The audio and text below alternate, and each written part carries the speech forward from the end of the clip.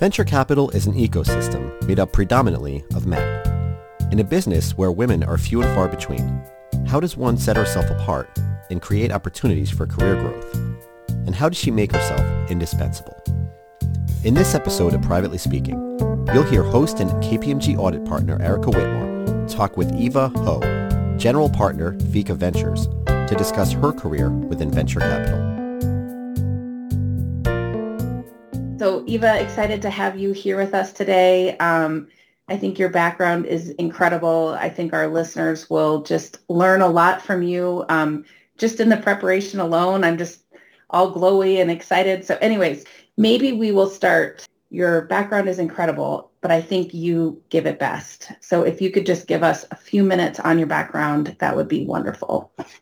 Sure thing, Erica. And thank you to you and your team for inviting me. It's a real honor to be part of this. I'll give you a quick background. I grew up not in the U.S. I'm an immigrant, a refugee from the country of Mozambique, Africa. It's a small country for those that might not have heard of it. I immigrated here with my family after a civil war where we lost everything. So we literally arrived into Boston with $99 and start all over again. So my dad was a simple farmer from Africa, and it was quite a shock arriving into Boston and experiencing our first winter, right. And a change in language and everything. So that sort of set the stage for an interesting journey to where I am today. But we were very lucky. I think in short, our family was able to take advantage of a lot of the benefits of being an American and getting free access to education and healthcare and lots of social benefits that allowed us to survive. We actually my dad is a born entrepreneur, but both of my parents, just for context, are second grade educated people and didn't speak any English, but they have an entrepreneur spirit in them. And we started a small restaurant in Boston. And that's where I got my first job of working there while going to school at 11 years old and doing taxes and all those good things. But yeah, that set a really nice stage and a really nice set of experiences that I probably didn't appreciate back then. I was a pretty grumpy child, resentful child. But today I look back, it's given me a lot of sort of the work ethic that I still lean on a lot today. That's amazing. I mean, I just to think about all the things you went through. I think you mentioned when we were preparing, living in, maybe some conditions that weren't the best, et cetera. And I'm going to go off script here a little bit, Eva, but I do want to tap into just a little bit, and maybe it's just a few minutes, right? But how do you think that shaped your work ethic and how you saw things through a very different lens than perhaps others who have landed in the similar field that you're in, which is venture capital investing? Yeah, I think probably the greatest lesson my parents, because my parents were not educated, we didn't have either the time or the inclination to sit around the dinner table every night talking about what books I should read or get great career advice, because they didn't have any of that themselves. But I think what my dad specifically always told me is just put in the hard work, be excellent at what you do, commit to what you do. And that will get you much further than brains and everything else.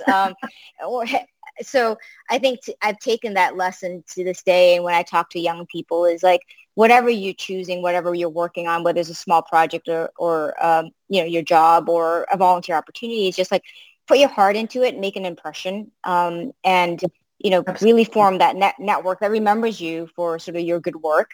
And from that will eventually help you find sort of your own voice and your confidence. So that was what my dad always told me, you may not be the smartest girl in the room, but I know you're going to work the darn hardest. And watching the way they work, and we all had to work, that just became ingrained that, today I'm still a workaholic for better or worse. But it's just, it's very different when you grow up in that environment, that you just bring a lot of those attributes to, whatever somebody's doing, I'm going to do it twice as hard. And I think that's gotten me really far, honestly. Yeah. No, absolutely. And in terms of just thinking about, there's not a whole lot of individuals, right, that are in a position that you're in.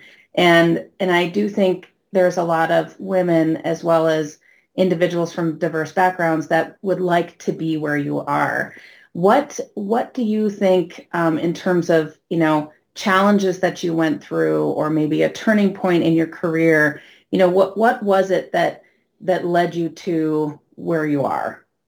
Yeah, I'm not sure, Erica, that there's like one single thing, to be honest. And I think in looking back, there was very little premeditation. It wasn't, Yeah. it wasn't like I saw some life ahead of me and I had some goals I wanted to reach. And, somebody, I didn't have any mentors to say, hey, you need to do these 4 things so Right. that you have a better chance of hitting that goal. I mean, I work with a lot of women today and people of color in that sort of planning, your career goals and stuff like that. But I didn't have any of that when I was, when I was growing up and when I was starting my career. So I think a lot of what got me here was that lesson was like, I would be put into a position, whatever that role might be.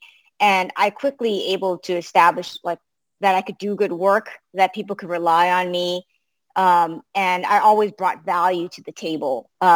And because of that, people always remembered me. And when they moved on to like another job or they started a company or they started a fund, I was always called upon. Like I've been very fortunate, Erica, that I've never had to look for a job in my life. Every job Right. led to somebody else opening a door or a couple of doors for me.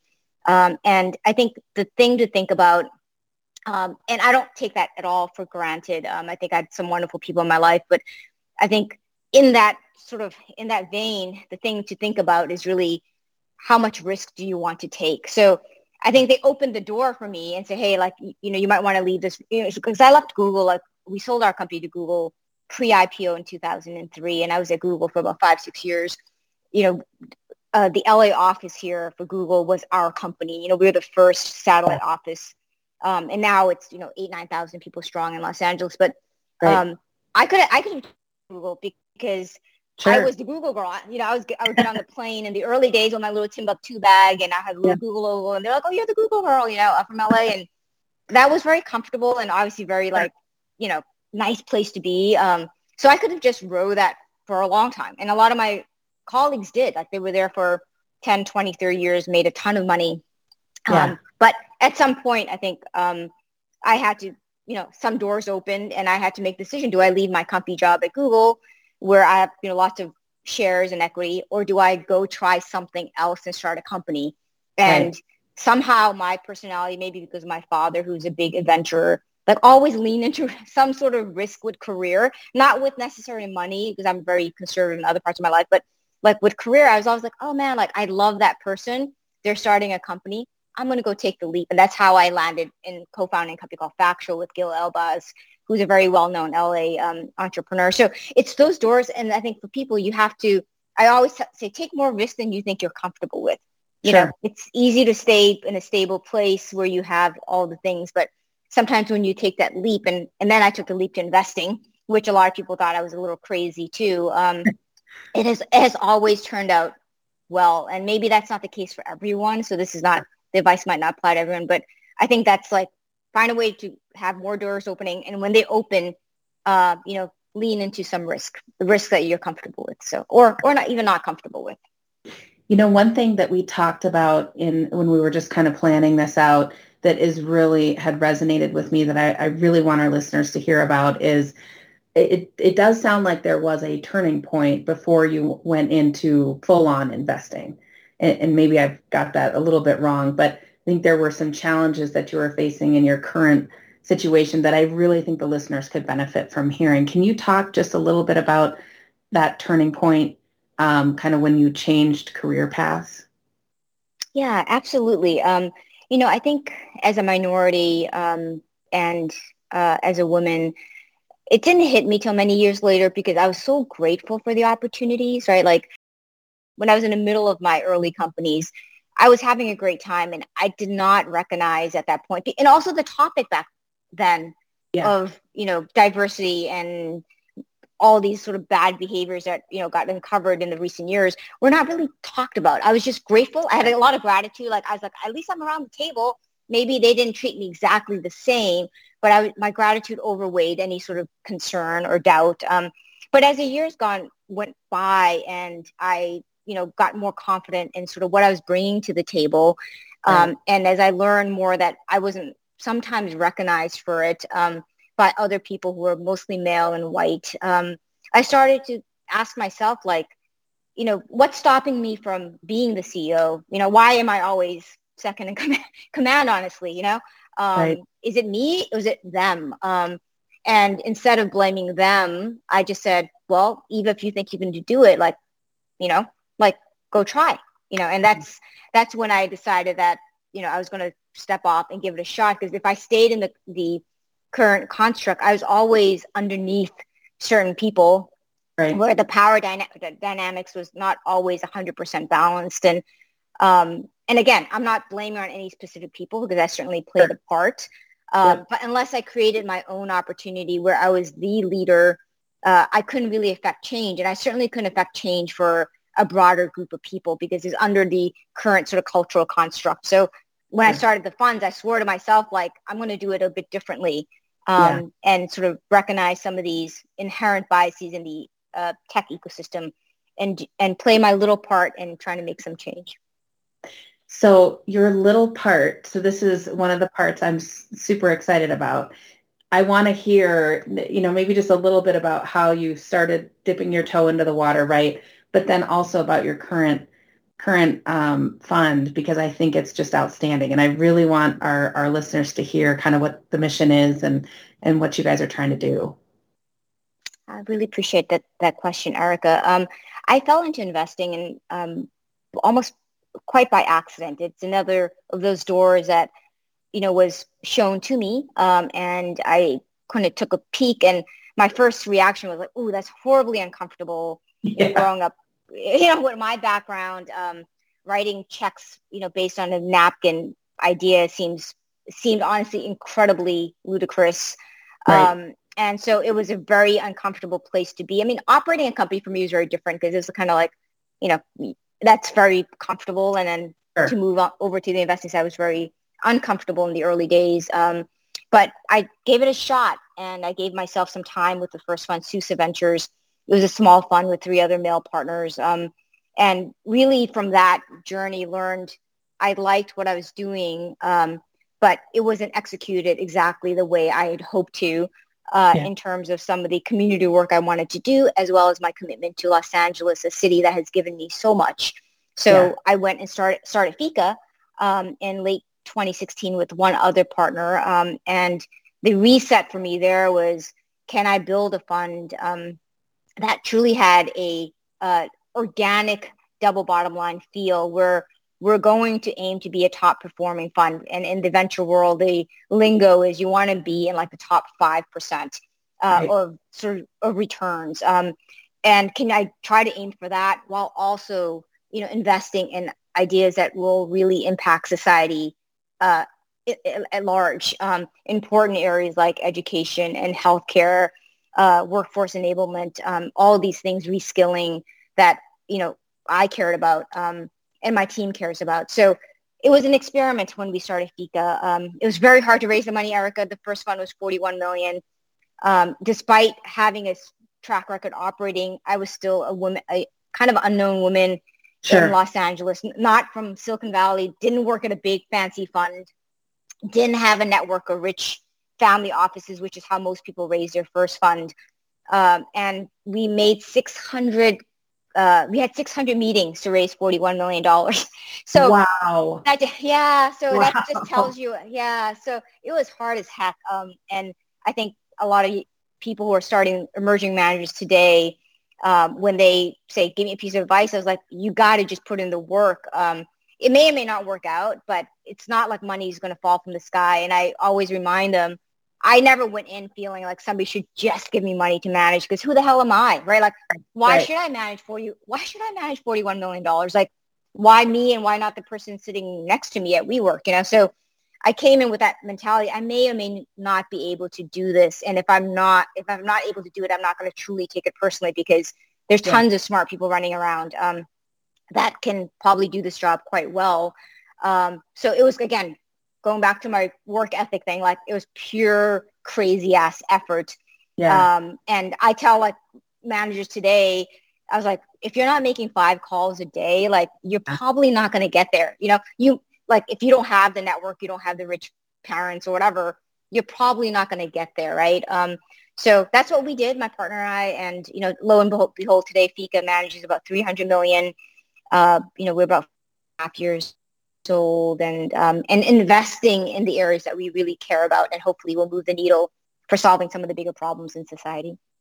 That's amazing. I just got goosebumps. Like, that is just outstanding. Good for you and your team. And that's outstanding. Maybe what I'll add one point that's important is, I think a lot of people don't understand the investment stakeholders in the stack. I mean, you at KPMG do, because you work with a lot of these folks, but to change the system, I mean, there's a structural issue with diversity that's very, systemic. So, all the people that own the money up top at the universities and endowments and foundations tend to be less diverse. And that money is driven to managers like myself, who tend to be less diverse. And then that less money flows to diverse founders. And that's why we are left with horrible numbers in terms of the percent of capital that goes to diverse founders, right, whether it's women or people call it horrible. What are the stats, Eva? Do you have the stats? Yeah. So for the number of women that manage money that have check writing abilities at partner level, I think we're about 13% in the U.S. And so this is the way we calculate that. You take all the partners at all the funds that are above 25 million in the U.S., and then you take the people that have check writing abilities. It's about 13% today. When we started All Raise, which is a wonderful nonprofit organization with the likes of Aileen Lee and others, like it was at 9% about 3.5 years. So there is progress, but it's a bit glacial. And then the dollars that go to women today are in the single digits. The dollars that go to Black and Hispanic and Latinx is like 1 to 2%. And with COVID, it's actually gotten worse. So, that's the inequities and the disparities have widened because, again, in a state of this nature where people are isolated, it just reinforces the old networks of power. Sure. And so with that, if you're not in those concentric circles, the right concentric circles, like you're not going to be able to raise money. So the money is going back to the same people. So that's what we've been seeing. So it's this sort of the collective effort of a lot of folks. You have to really be committed for the long term because it really is like 2 steps forward and 1 step back. Yeah, right. And you got to have the heart to want to stick into it because it's a very challenging journey. So I wanted just to state that just because I think it's important for people listening. If there's anybody out there where this can influence their thinking of where they take money. So for us, like where we've applied, not only do we try to back diverse people, but who we take the money from is also so important. And when I did Fund 1, my 41 million, 600 calls, I didn't have any choice. I mean, I was going to take whatever checks were going to come in because I was just grateful. But now, as our fund has shown ability to perform, when we raised Fund 3 recently, this is mid this year, we were able to raise it in 2 months. And we're deeply oversubscribed because people love the mission. They like the performance. They like the partnership. And because of that, I actually could choose my limited partners, like the people above me, I could choose. So I don't have to choose, firms that are all male. Like I could choose. And we chose actually, instead of choosing, university endowments like Harvard, I greatly respect Harvard. They don't need me. They don't need Fika. They have Sequoia. They have amazing funds that they can get access to. We actually chose smaller universities that had, less than 2 billion in endowment, where we might be one of the first venture fund exposure. Sure. And with that, it motivates me every morning to wake up and not fail for them because if I lose their $10 million that they gave me, it matters a lot. And it matters in terms of whether they're going to invest in other funds or not. So anyways, I think that as I've gone more into this part of my career, I realized like I could affect different parts of the ecosystem, a little bit differently. And I hope there are managers out there, if there are managers out there listening that are your clients, that try to keep that in mind. Like, why do you do this job? Why do you wake up to do this job every day? And there's so many areas that you could affect change, even if it feels, small some days, but there are lots of levers. I'm so glad that you that you took the time to explain that, because I think that is super, super important. And I thank you very much. I think that is very important. And yes, some of us have varying degrees of understanding that, but kind of hearing the stats with it, and frankly, hearing that it was easier for the third fund is outstanding. So hopefully more to come, right? So you're not so retiring appreciate it, for like 30 years, right? I don't know if I have that energy, but I'm glad to be able to do it today. And thanks again for all your time. I'm here if you need anything, but this was super fun, and I really appreciate the privilege of doing this with you all. Thank you for listening to the KPMG Privately Speaking podcast, and be sure to subscribe to the series to be notified of new episodes.